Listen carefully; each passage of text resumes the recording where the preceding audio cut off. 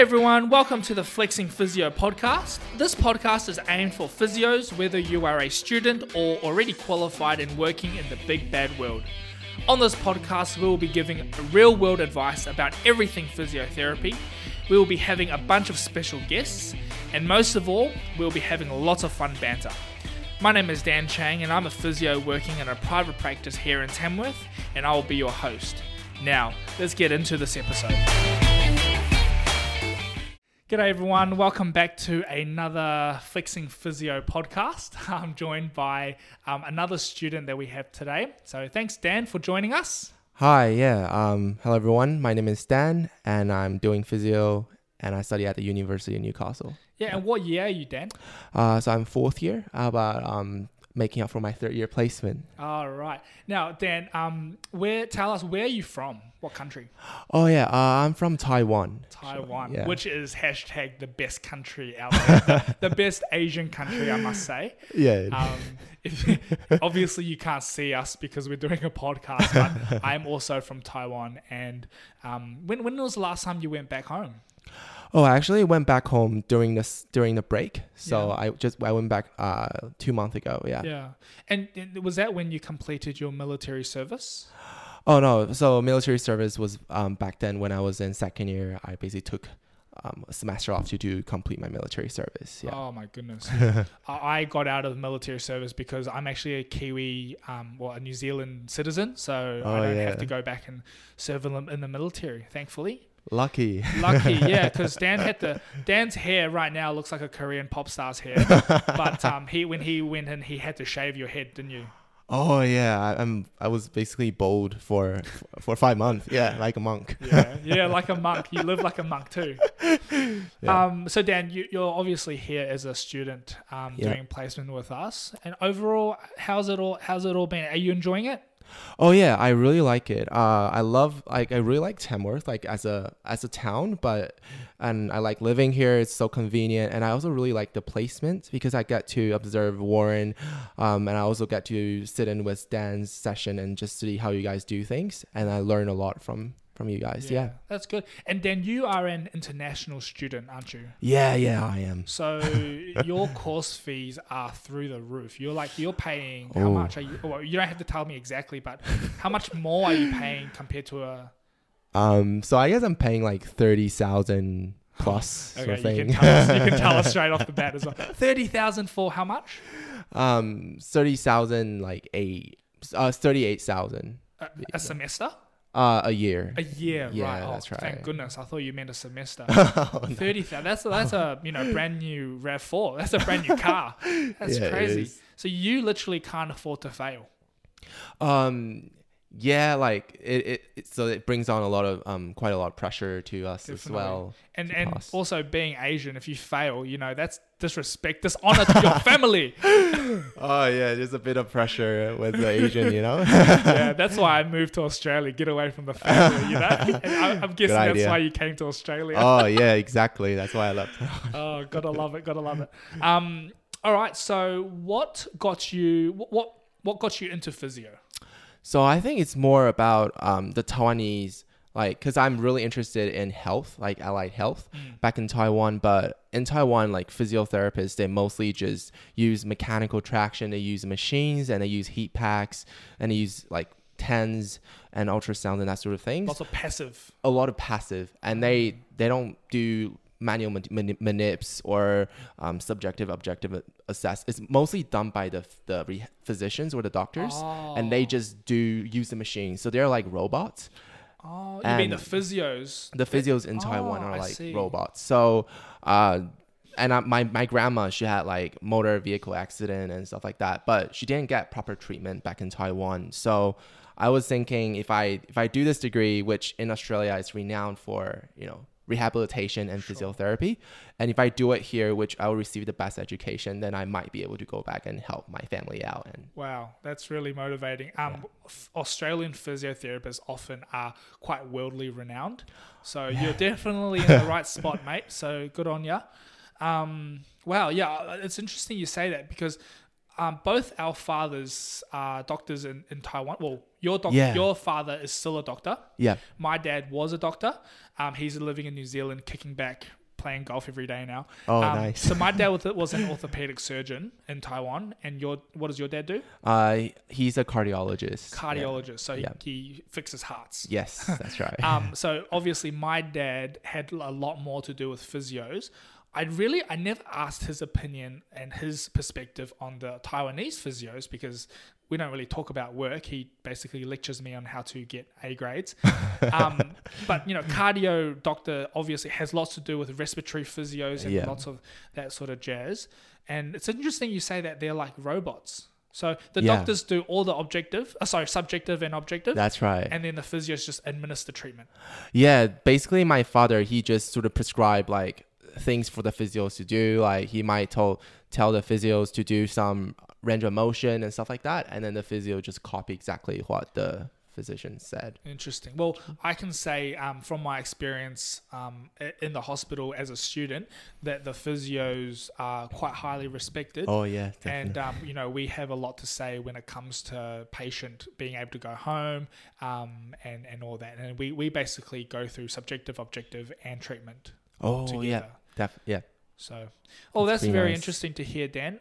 Before coming onto this placement, did you have any expectations? Oh yeah.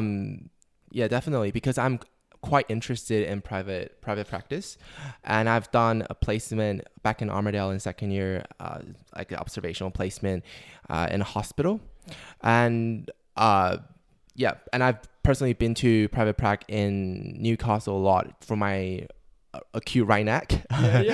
Yeah. So I'm quite interested in this field of private practice. So I definitely have sort of expectation for this placement. Like I'm not really sure what this placement will be like, and since this is the field I'm interested in, so yeah. Excellent. And you've been here for about 1.5 weeks now. Yeah. What has your overall experience been like? Oh yeah. Pretty good actually. It's like I'm learning like a sponge. Like I'm keep absorbing new things from the physios here, and basically I've learned that I need to think outside the box, sort of thing, and be creative for the exercise prescriptions and stuff like that. Because in uni we learn a lot of theory. Yes. We don't do a lot of practicals, like not as much hands-on. So that's still something that I need to improve on. Yeah, sure. I find there's some certain types of clients that we see, if you give them boring, TheraBand external rotation, 3 sets of 10, if you give them those exercises, there is literally 0% that they will do it. 0% chance they will actually do and if you don't do the exercises, what's the point, right? Yeah. So you've definitely got to think outside the box and be a bit more creative when you do exercise prescription. For sure. And also, I've told you this a few times too, Dan, think functional. Think about what they need to, why are they doing these exercises? If you give someone external rotation, TheraBand, why are they doing it? It may be the right exercise, but you have to ask yourself why. Yeah. Are you going to give a 80-year-old grandma some box jumps? Probably not, because they're just going to probably fall and come back and see you. It'd be a good business plan, but not good for their health. But you might give the 80-year-old grandma, if she has trouble with lifting her arm, giving her some wall climbs, spider crawls, and just getting her a target to try beat every time. So always think functional. Definitely, yeah.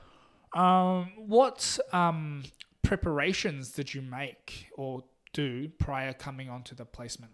Yeah, so I sent an email to Warren and Rachel, and they basically just told me to go through, go back to my MUSC stuff and to look through the muscles, the functions, insertions, origins, and revise the anatomy. They said that's the most important thing, and revise some objective assessments. Yeah, that's actually what Amber, the last student in the last episode, she talked about as well. Is you've got to learn your anatomy. Yeah, that's very important. Yeah, I feel like in private practice, you don't have doctors right there. You don't have nurses. You don't have OTs right there with you. Yeah. So it's a bit harder to ask or to expand outside of the physio circle. So knowing your anatomy definitely helps. Knowing your anatomy. For sure. So have you had any other placements other than Proactive? Other than Proactive, I've done one placement in Armadale, like I mentioned earlier, in a hospital. Yep. Yeah. What are some of the differences you've seen between hospital and private?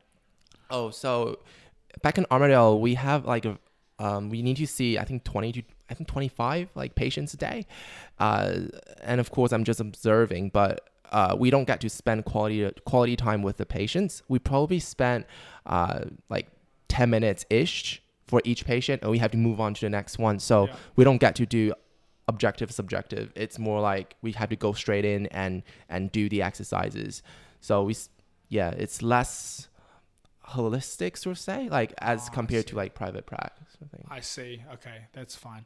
And did you find any differences in how physios manage their patients between private and public in terms of management?